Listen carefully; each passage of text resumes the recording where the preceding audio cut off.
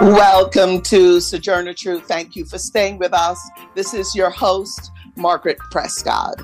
I'd like to thank all of you and wish you all the best for 2023. Today, the handover to a new Congress. Hakeem Jeffries, the new leader of the Democrats in the House, gave a fiery speech that some are calling presidential. What's going on?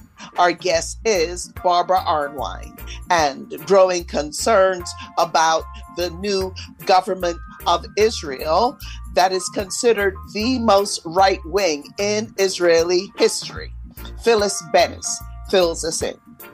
We live in a global world. We're all interrelated. So on Sojourner Truth, we work to bring directly to you news and views on local, national, and international policies and stories that affect us all. And we draw out how those of us most impacted, women, communities of color, and other communities are responding. We also discuss the interrelationship between art and politics. Now for our news headlines. For Pacifica Radio, I'm Christina Onnested.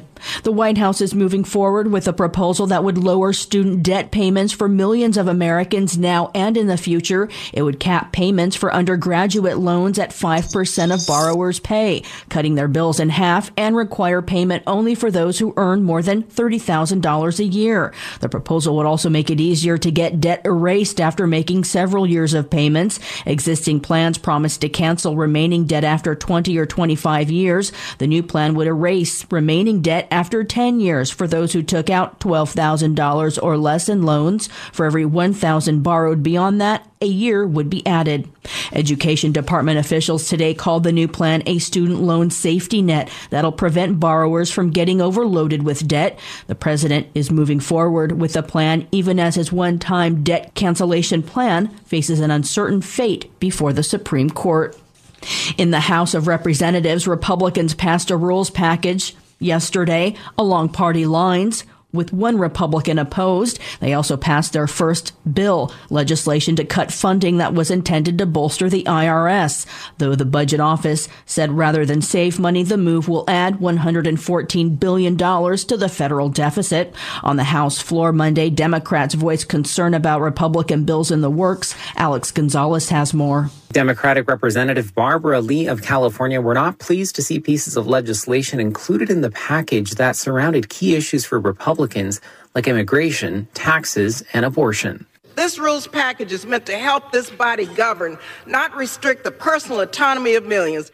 One of the bills would prohibit taxpayer dollars going towards abortions, despite federally funded abortions already being illegal. I'm Alex Gonzalez for Pacifica Network and Public News Service. The Illinois Senate has approved a ban on semi-automatic weapons. The measure was approved 34-20 Monday, just hours after the governor was sworn into his second term, pledging support for the legislation. A group of Chicago doctors and trauma surgeons also spoke in favor of the ban ahead of the vote. At least 2,832 shootings happened last year in Chicago alone.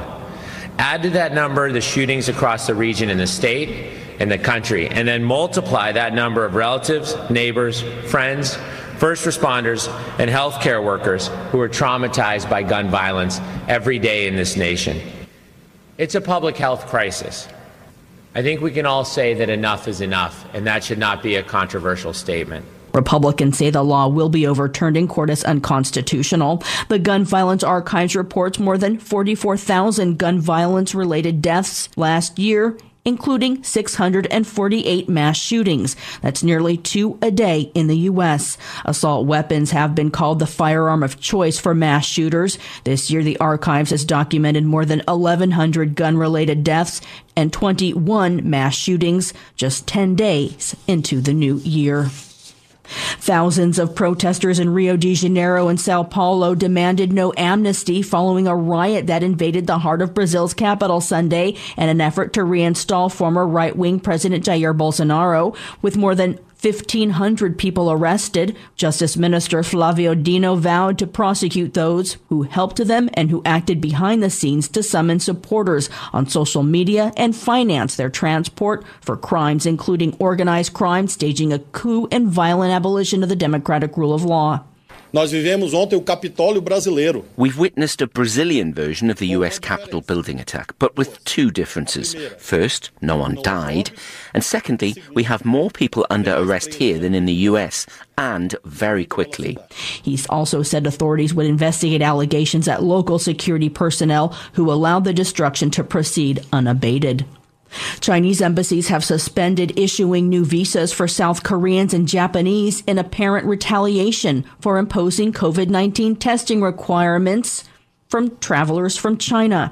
The notice from the Chinese embassy in Seoul said the ban would continue until South Korea lifts its discriminatory entry measures against China. At least 10 countries have done so recently after expressing concern about a lack of information about rapidly spreading COVID-19 outbreaks in China, including the U.S., Italy, Japan, Australia, and South Korea. President Joe Biden is in Mexico City for his first visit to the neighboring country since he was elected president. Christopher Martinez reports about the North American Leader Summit. President Joe Biden and his wife Jill Biden arrived at the National Palace in Mexico City in the president's first visit to Mexico since his election, and the first U.S. presidential visit since Barack Obama in 2014. The summit is expected to take up a detailed agenda with items like supply chain issues, the COVID pandemic, and climate change. Migration will be a big issue, as it is domestically for President Biden. And there are trade issues, like Canada's dairy products and Mexico's bans on genetically modified corn and the herbicide glyphosate. The U.S. wants to slash the illegal import of narcotics like fentanyl from Mexico, while Mexico wants fewer U.S. guns. President Biden will meet with Prime Minister Trudeau Tuesday morning, followed by the start of the Trilateral Summit. Reporting for Pacifica Radio News KPFA, I'm Christopher Martinez. The latest in a relentless string of California storms is swamping roads, battering coastlines with high surf, and increasing the death toll to at least 14. Another's on the way as a 5-year-old boy was swept away in floodwaters out of his mother's truck near Paso Robles in Central California. His body has not yet been found. I'm Christina Onnested reporting for Pacifica Radio. And this is Margaret Prescott, host of Sojourner Truth. Benjamin Netanyahu is once again Prime Minister of Israel. This after he was ousted 18 months ago, and he is still facing corruption charges. He has made a deal with some of the most right-wing political parties in Israel, which is causing alarm within Israel and also among Western allies. The Biden administration made a relatively mild reprimand for the new Israeli government sanctions against the Palestinian Authority. But on the other hand, the U.S. also blamed the Palestinian Authority for the Israeli imposed sanctions. They say the sanctions resulted from the Palestinian Authority's request for the UN International Court of Justice to issue an advisory opinion of Israeli policies in the Palestinian territories of the West Bank and East Jerusalem. It remains to be seen if the United States will reduce its grants and other funding for the Israeli government. The U.S. on average gives $3.8 billion a year to Israel in foreign assistance. In 2016, a 10-year memorandum of understanding was signed, which would provide $38 billion to Israel over a 10-year period.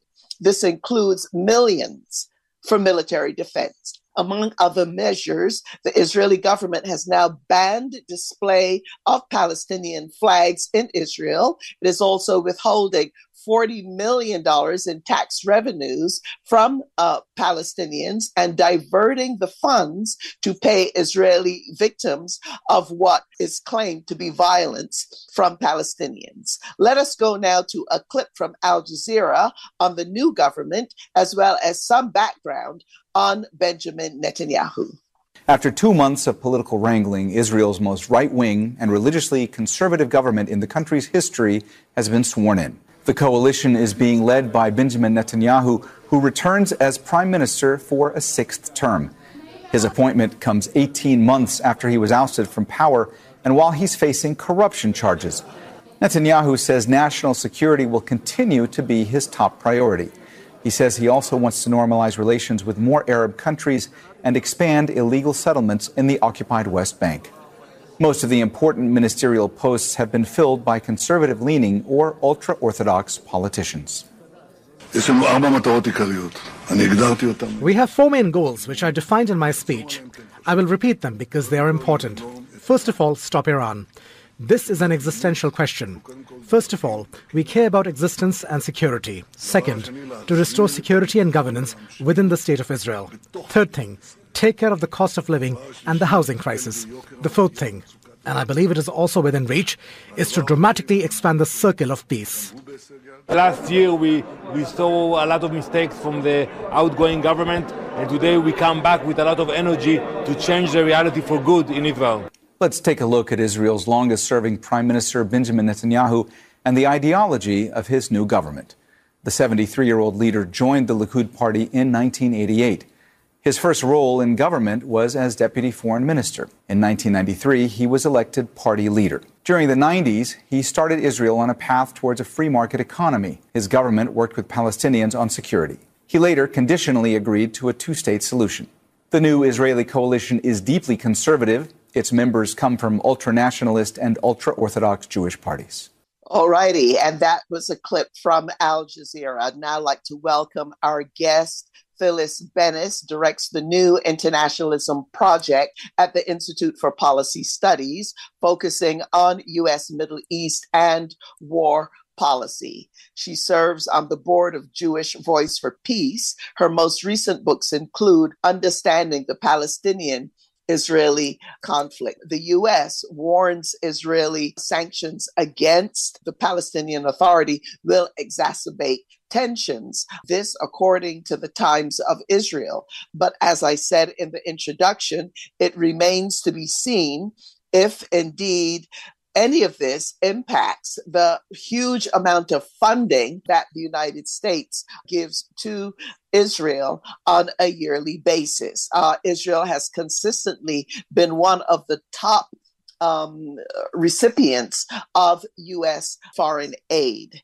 The New York Times is also reporting that the ultra-Orthodox parties in Israel are really key to charting the future of Israel.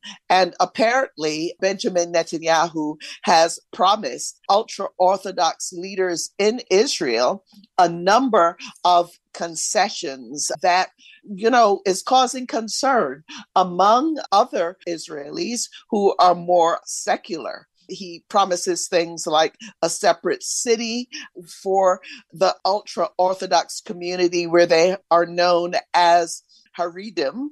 So a separate city for them.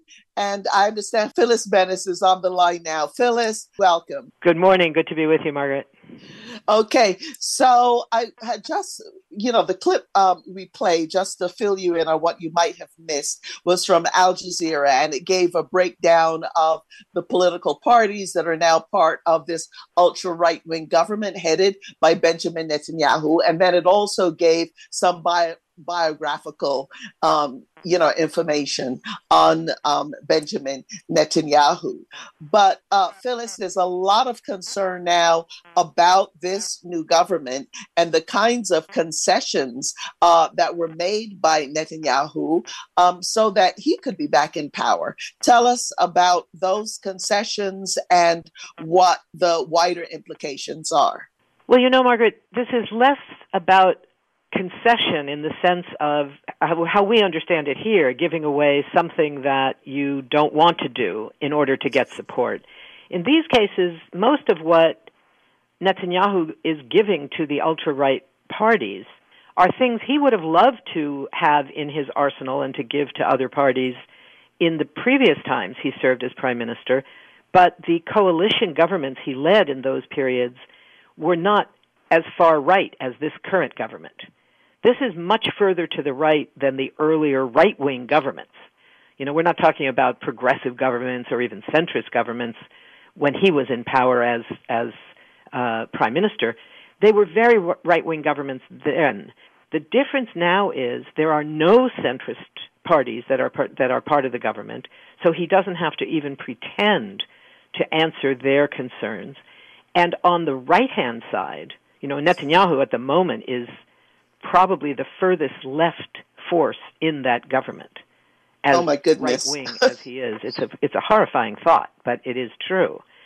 On the far right, there are two new parties, one of which, it's called Jewish Power, had been prohibited until last year from even running candidates for the Knesset because its leader had been arrested and did time in prison for supporting terrorism against Arabs, which, for people who are familiar with the Israeli judicial system, which traditionally has very powerfully looked the other way when settlers or others besides the military had attacked Palestinian families, destroyed Palestinian homes, killed Palestinian children, any of that, they were very rarely held accountable. This guy was so extreme that he was held accountable briefly, and he now is a major figure in this government, taking on a new security-based ministry. And this is the kind of thing that Netanyahu would have loved to do in the past, but because there's no challenge to his leadership now in the coalition, he can get away with it. In return, and part of the reason for him moving so quickly to not only satisfy but really embolden the far right is that he's looking for them to pass a number of laws that are less relevant to Palestinians and more relevant to Benjamin Netanyahu himself, specifically taking away the independence of the judiciary and making it possible for the Knesset, the parliament, to pass laws that would overturn any decision made by the Israeli courts, including the High Court. That is what he's looking to protect him from ever serving time in jail for the whole host of charges which have to do with financial mismanagement and theft and that sort of thing, corruption charges of a variety of sorts that he's facing. The trial there has been going on for 2 years already. It's going to go on for much longer. But what he is looking towards is a way of ensuring that he never goes to prison.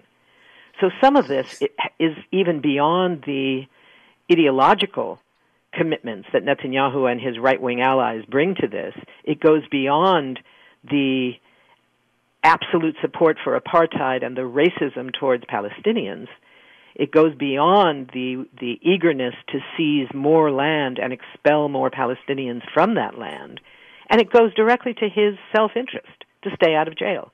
It gives him a get-out-of-jail-free card.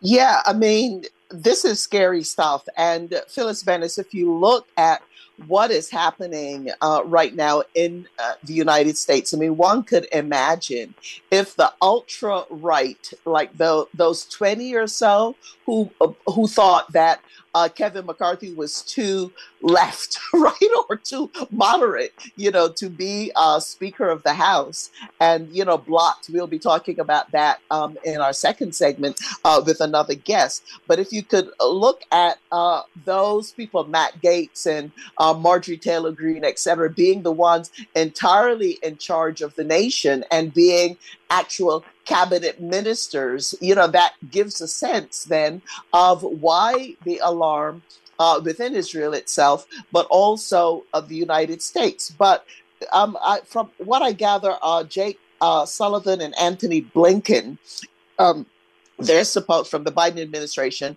are going to be visiting Israel very soon. And the administration made a kind of a mild reproach of Israel for the sanctions they've imposed, including Margaret, this $40 billion. Part of what I was getting to is to find out from Phyllis, and hopefully we will be able to get her back on the line. Phyllis, you're back now? I'm back. This seems okay. Okay, you're hearing me okay. Phyllis, I was just making a contrast with what's going on in Israel and looking at the politics now in the United States and those 20 people that thought Kevin McCarthy was too moderate to be, the Speaker of the House.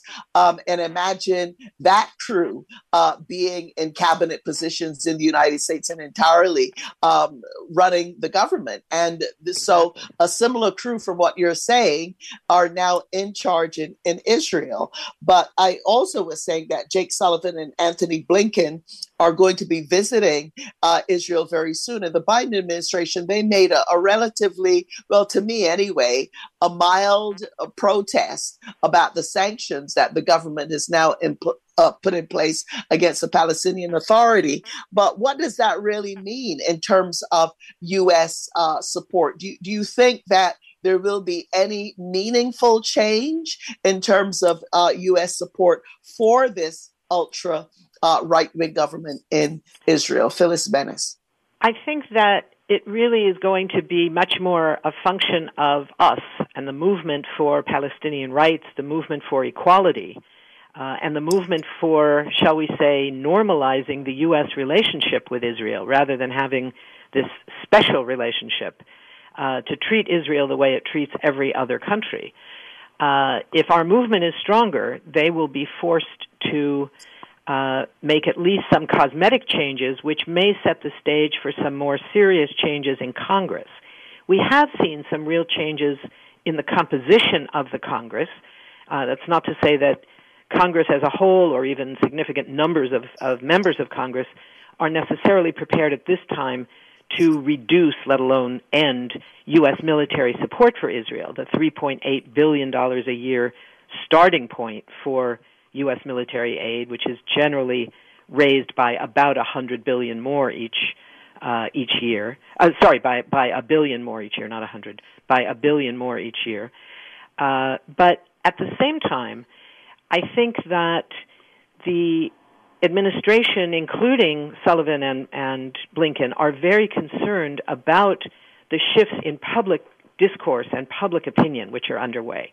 That's where we're seeing real success of our movement in changing public opinion by providing information and an understanding of what the Israeli state is doing, the significance of the major human rights organizations all issuing reports in this last year documenting Israeli apartheid and making clear that the Israeli state is carrying out actions which are in violation of the international covenant against the crime of apartheid. So in that context, I think they're very concerned that having this extremist government that has no interest, at least that we've seen any evidence of so far, in even appearing to take into account international public opinion or international governments' opinions about their violations of international law. Just the daily litany of things that the Parliament is looking at. They're taking money that is owed to the Palestinian Authority, that is collected by Israel, but is supposed to be transferred directly to the Palestinian Authority. They're now refusing to do that, giving that money 138 million shekels, which amounts to almost $40 million just yesterday, that they're giving to families of victims of what they call Palestinian terrorism and their families, taking that money away, the money that belongs to the Palestinian Authority. They've just prohibited the flying of the Palestinian flag. They've prohibited the unlimited visits by members of the parliament to Palestinian prisoners. So these kinds of actions are going on a daily basis. This is just the report from yesterday. This is all just one day's worth of new laws that are being put forward with virtually no significant opposition within the Knesset. So I think that it's going to be a very difficult trip for Sullivan and Blinken. I don't think that they will be in a position to make any indications to the Israeli government that they have any intention of actually changing the level of U.S. support. There will be no reduction in the $3.8 billion a year. There will be no reduction in the level of U.S. protection of Israel at the United Nations. There will probably be no reference to the continuing U.S. pressure on the International Criminal Court to prevent them from moving forward on the investigation that's been underway in the court of Israeli war crimes and crimes against humanity. So I don't anticipate any actual shifts. But I do think there will probably be an explanation to the Israeli government about the greater difficulty that the Biden administration is now faced with at maintaining this level of support, given the recklessness of both the language and the actions of this new government. Now, whether the new government takes that seriously, I think, is a big question, because in the past, the tradition has been throughout virtually every administration in this country, Republican and Democratic, the tradition has been to, when pushed, to make a gentle criticism. We're concerned about X. We're concerned about this particular settlement expansion, but with no follow-up, no consequence. And the Israelis have come to rely on that.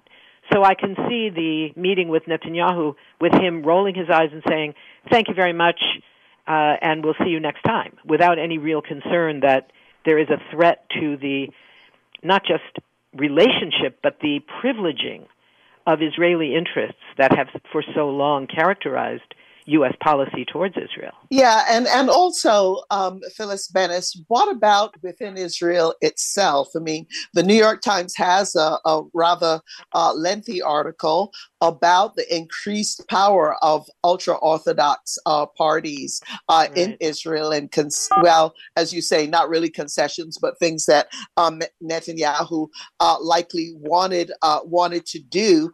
But, you know, there are some concerns, it seems, of Israel becoming even more of a theocracy. What are you hearing in terms of objections within Israel itself? And is there a kind of a growing movement against this thrust, this ultra-right-wing thrust in Israel? Yeah, I think that we are seeing an increased level of concern among Israelis. The majority of Phyllis, are you still there? Or were you dropped again? No, okay. I'm still here. Yeah. I can still hear you. It's not a good line, but I can hear you. What we're hearing is that there is a great deal of concern about the homophobia of this government. One of the new ministers is known for harsh homophobic positions that he's taken, and that there's a very good chance that some of the much vaunted LGBT rights that Israel brags about, you know, in what's known as pinkwashing, keep the focus on how liberal Israel is and how our pride parade every year is the biggest in the Middle East, et cetera, that is all at risk.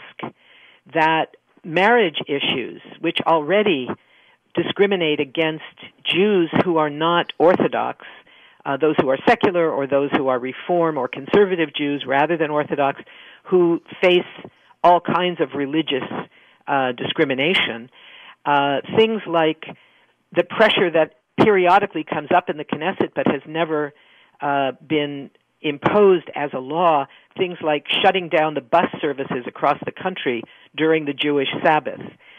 Those kinds of laws that are designed to privilege the ultra-Orthodox, as well as specific privileges like expanding the percentage of ultra-Orthodox men, already a very high percentage, who are given government stipends so they don't have to work and can spend all their time studying the Torah. There are new stipends for ultra-Orthodox schools, where just like in some of the ultra-Orthodox yeshivas here in the United States, there are accusations that the children are being taught basically just religious tenets, taught in Hebrew and sometimes Yiddish, and not taught basic math and science and history and all the basic subjects that are required by the government. They're excluded from those obligations. So those kinds of privileges to the ultra-Orthodox community are almost certainly going to grow.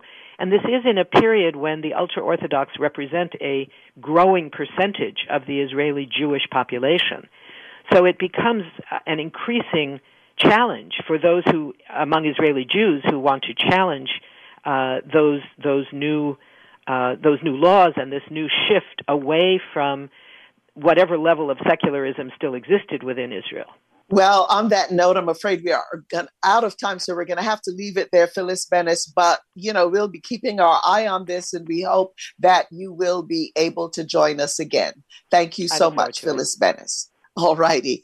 This is Margaret Prescott, host of Sojourner Truth. We're going to take a short station break, and coming up, changes happening in Washington, D.C., wider implications, including for voting rights and race relations, and much more. So stay with us. We'll be right back.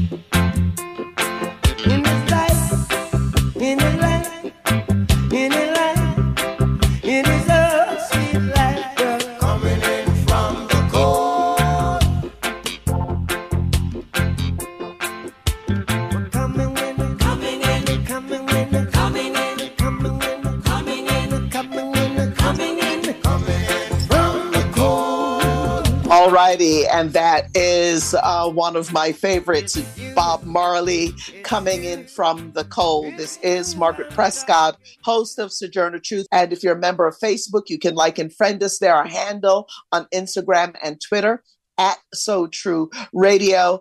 And we're also nationwide and worldwide on SoundCloud. And today I'd like to give a shout out to our SoundCloud listeners in Southern Illinois.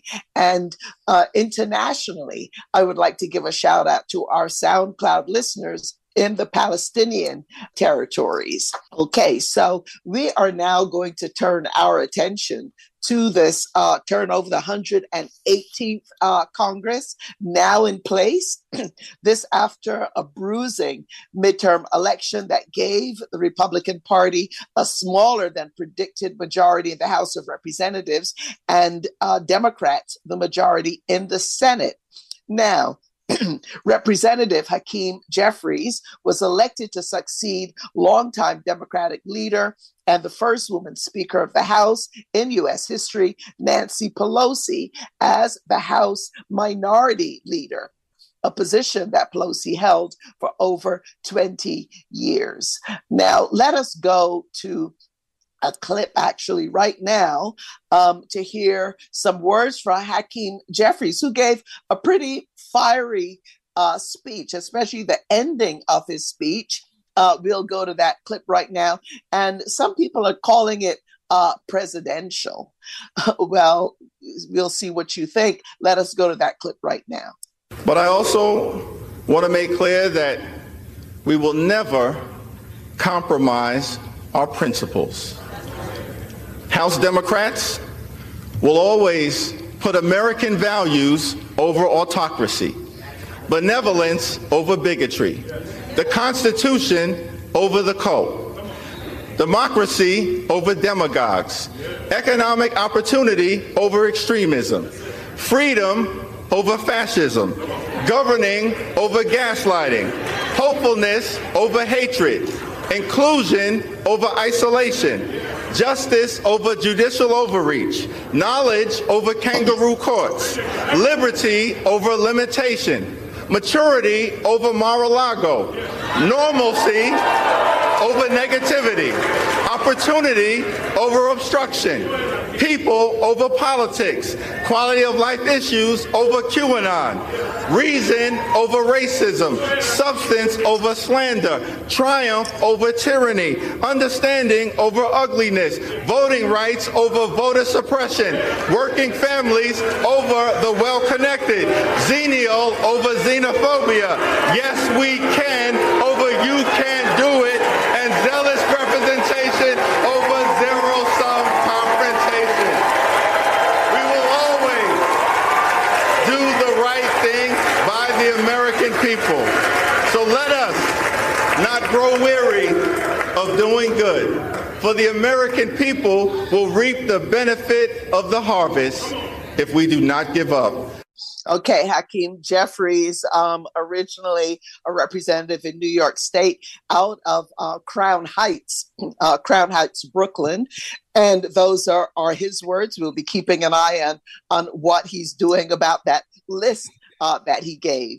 But on the GOP side, it took a week-long bruising battle among Republicans, including over 15 rounds of voting for Kevin McCarthy to be finally named Speaker of the House. In his bout to become Speaker, he made critical concessions to the ultra-right in his party. It was the first time an election for Speaker went to multiple ballots since 1923. Of those who tried to block McCarthy were a dozen representatives who denied the 2016 election results, and several of them are believers in the racist great replacement theory.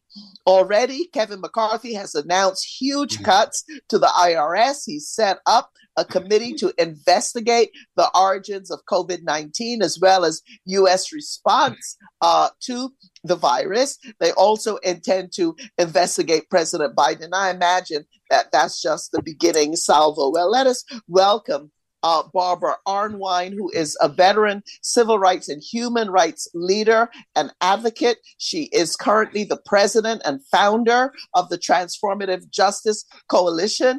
For more than 2 decades, she was the executive director of the Lawyers Committee for Civil Rights. She's known nationally and internationally for her work on the 1991 Civil Rights Act, the creation of the 2011 voter suppression map of shame. She continues on a daily basis to champion civil rights issues in the areas of housing, fair lending, community involvement, employment, voter justice, educational, environmental justice, and much more. She's an award-winning campaigner. Barbara Arnwine, welcome back. It's a pleasure to be on. Thank you so much for having me today. Right, and wish you all good things as possible for the coming year, 2023. Yes, Happy New Year. Yes. Barbara, before we talk about anything else, I played that clip of the now minority leader of the House, Hakeem Jeffries. Your thoughts or comments on that speech, and do you think that it's having any impact? Well, Barbara, I thought during the entire fight over who was going to be speaker, which really was a fight between the two extremes of the party, the hard right and the far right. I mean, it was just crazy to watch, what was going on with the GOP.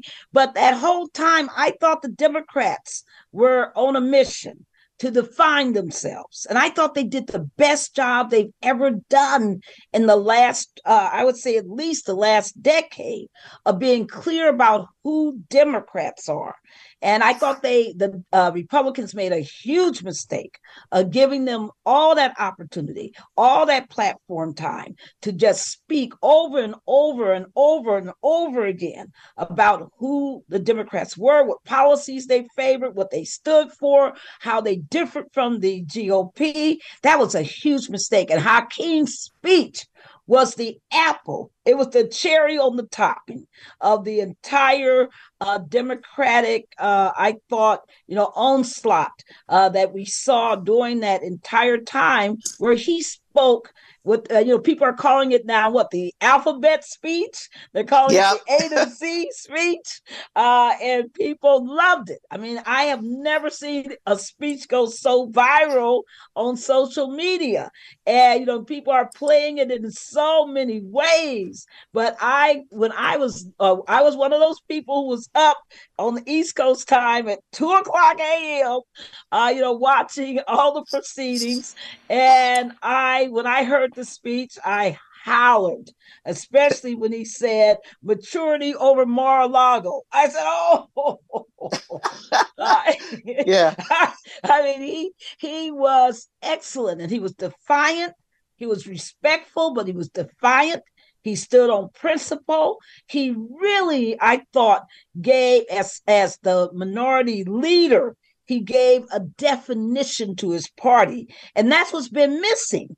And, a lot of people have said, Dems are just all over the place. Who in the world are they? They got all of these, different, factions and segmentation. But what you saw during that time was the last thing the GOP should have let the public see, which was a united Democratic Party that really spoke of its values. And I was shocked because, as you know, I'm not a political party person. And, so I don't, just live for political parties. I live for, voting rights justice. I live for democracy, for voter justice. So it's, those are my motivations. But to watch them and to understand, politics, I said, ooh, that was a mistake. They made a big mistake to allow the Dems to prevail so strongly during that period. Yeah, and Barbara, I'm really with you because a lot of people kind of confuse the political class or elected officials with a movement, right? Movement from the base, and we know that we need that movement. But just to say, in terms of Hakeem Jeffries, some people with this talk about, it sounded presidential. In fact, one of my neighbors immediately contacted me and said, wow, he sounded presidential. This is a Black woman, right? And, I suppose people are contrasting that. Remember the speech from Obama about red states and blue states? Yes. When he was a senator and people said, watch that guy. And with all of the angst that the party is going through with, will Biden run again? What's going to happen with Kamala Harris? Can she really, hold it, etc.? I imagine that some people are now keeping their eye on Hakeem. Your thoughts? Are you hearing anything? Any thoughts along those lines? No doubt about it. He had a moment to address the nation, to define himself. And even though, Aguilar and others had, spoken of him, given him so many accolades, so many, great, comments, compliments, I thought he rose to the moment in a way that no one, who can do that at 1:30, 2:00 in the morning, East Coast time? Who can do that? But he just rose to the moment. He seized it. He really was compelling in the moment. And that is how political careers are made. That's how political careers are defined. I thought he was absolutely superb. And let me tell you, he's a person I've never really paid a lot of attention to. Even though I know he was in the Democratic leadership, even though, I've seen him on several occasions, this was the first time he really made my eyes get wide open and look at him and say, listen to that, because leadership is all about being able to seize the moment. It's all about being able to, come prepared, because that was, those weren't extemporaneous remarks. He had prepared that speech, and to come prepared, come ready, and come with an agenda. And I thought he did all of those things, and powerfully so. And it was great. To see him, so strongly. And I just love the fact that there was such unity behind him. And that unity, by the way, was not a joke. I'm here in DC, and I know what people say about each other, and I hear it all across the board. But there was a lot of serious unity within the Democratic Party behind him. And it started that morning. I was there for the Congressional Black Caucus swearing in ceremony that was at 9 a.m. in the morning. And everybody, it was all about Hakeem. It was all about him in that morning. And I think, that was, that the swearing in ceremony was on the 3rd. And, and people just, continued that theme all the way through until, today. Right. And to remind our listeners, this is Margaret Prescott, host of Sojourner Truth. Our guest is Barbara Arnwine, known for her humanitarian work, known for her work, especially in the areas of voting rights. And we are discussing, the changeover that's happening in Washington, D.C. But Barbara, looking then on the GOP side, you mentioned that bruising battle.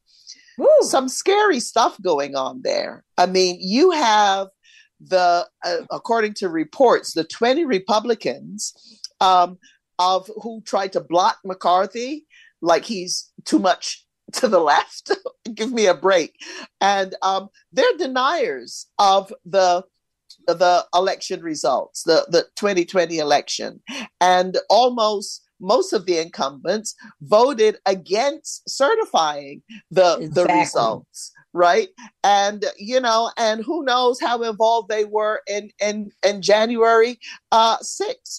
And they now have I don't know if they believe it, but at least they espouse that they have embraced the theories of this great replacement theory about immigration. And there's this whole white nationalist, thing underpinning all of this. So your thoughts on this in terms of what it means for the movement for racial justice, the movement for voting rights, and what can actually happen given that these people are now basically in charge of the House? Well, first of all, don't anyone get it confused. This is not a fight between moderates and extremists.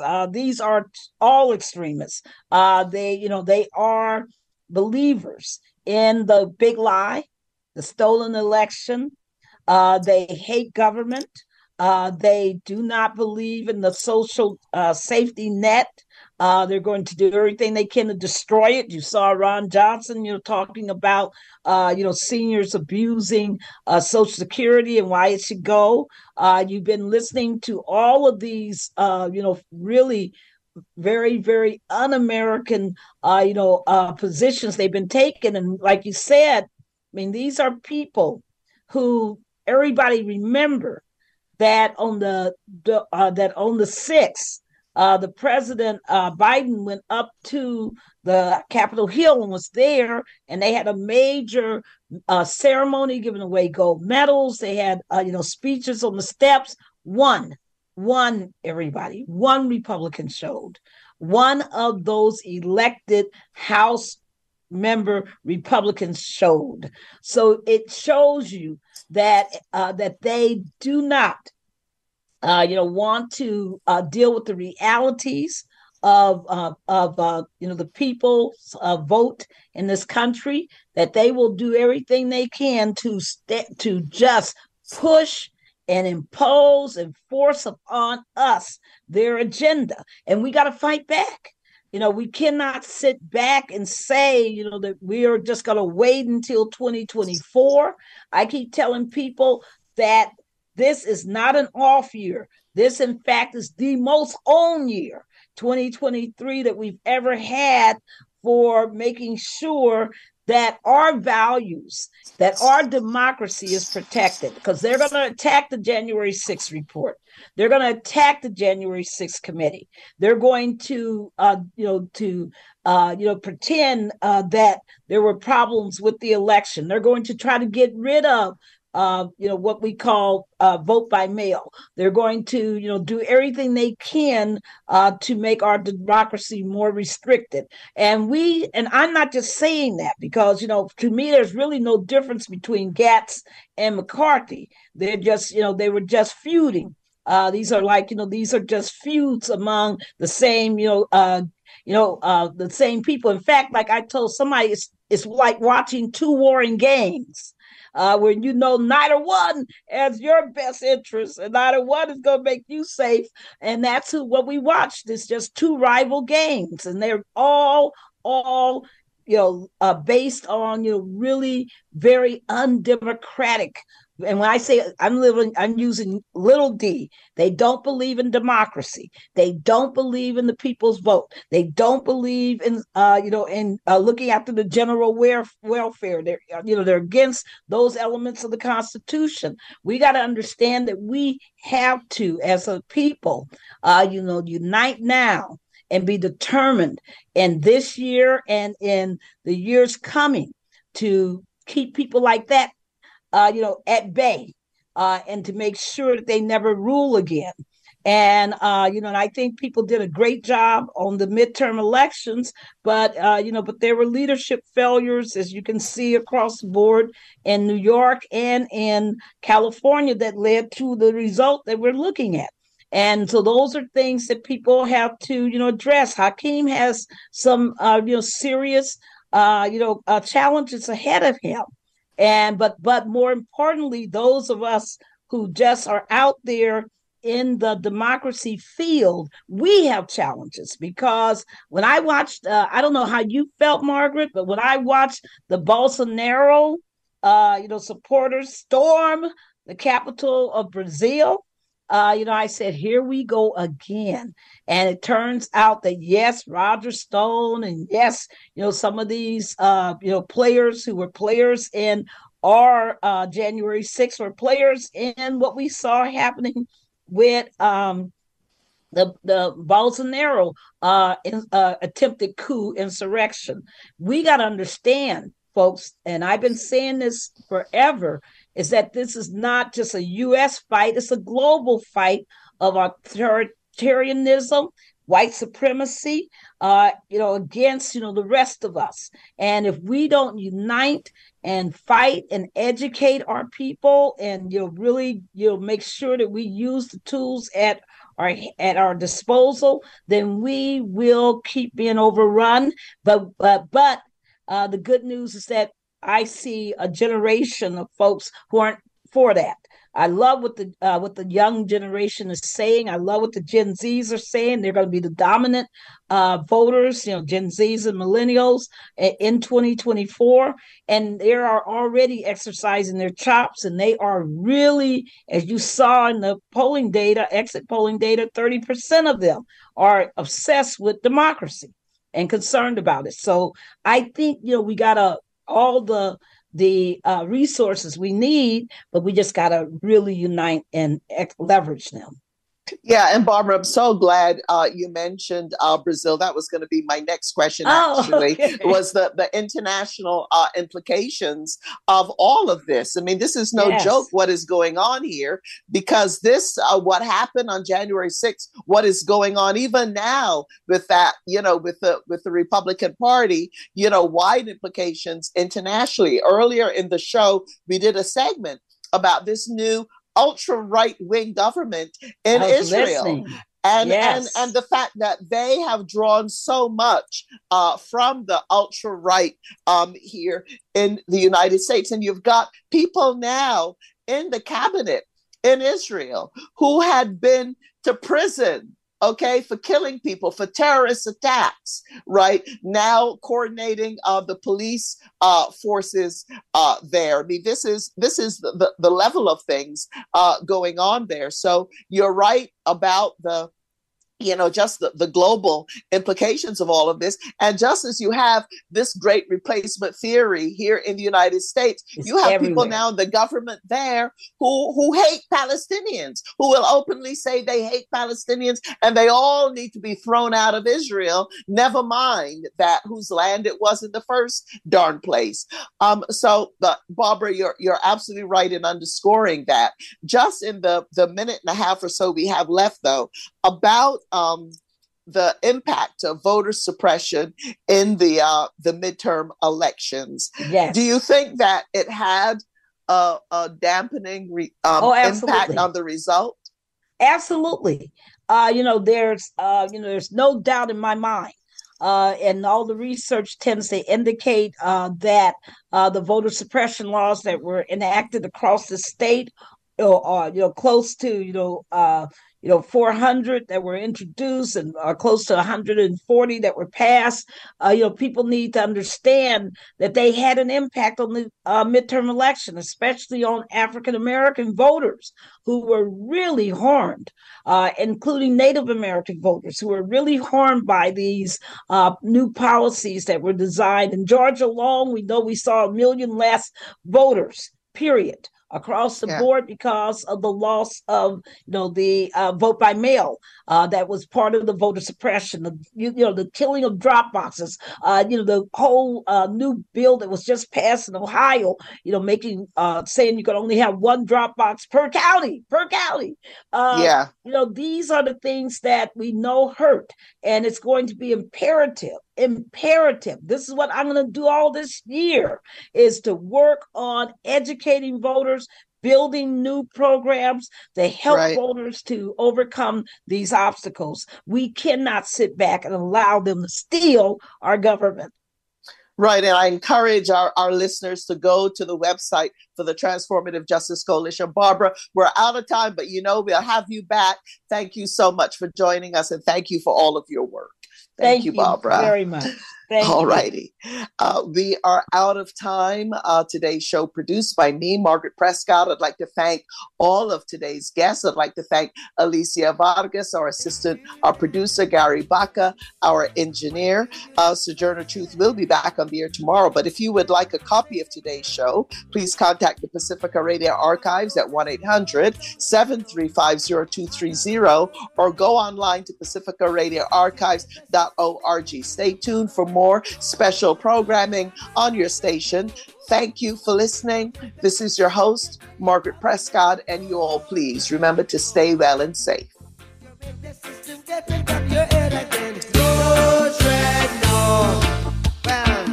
biggest man you hit me